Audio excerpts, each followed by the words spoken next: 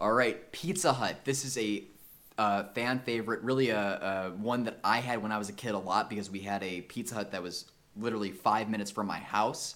But I definitely was not eating well back then, and I think that now is a good time for me to really just go through option number one, which is making our own pizza. So the reason why we want to customize our own pizza here is because we get to control the components that go into that pizza and try to reduce the bad aspects of it as much as possible, or I shouldn't say bad, but rather the less nutritional benefits as much as possible, while increasing our nutritional intake from the healthy components. So the first thing is we're going to want to do thin crust. Again, similar to other restaurants like Papa John's that we've mentioned in the past, this is something that really is going to significantly reduce the empty carbohydrates that come from the crust, and as a result also decrease the empty calories that go into our system.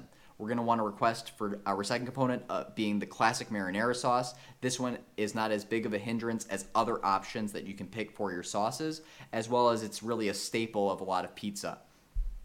Grilled chicken is the type of protein we're going to want to pick. Pepperoni and sausage, as well as other protein options, are typically really high in fat and sodium and really don't make sense from a per slice basis as far as your protein intake. So grilled chicken is definitely the way to go. You're going to want to add in spinach, which is good for improving blood glucose levels as well as lowering risk of cancer and improving bone health. And then you're going to want to also add in green peppers, as they're high in antioxidants, help to maintain eye health, and reduce the risk of chronic illness.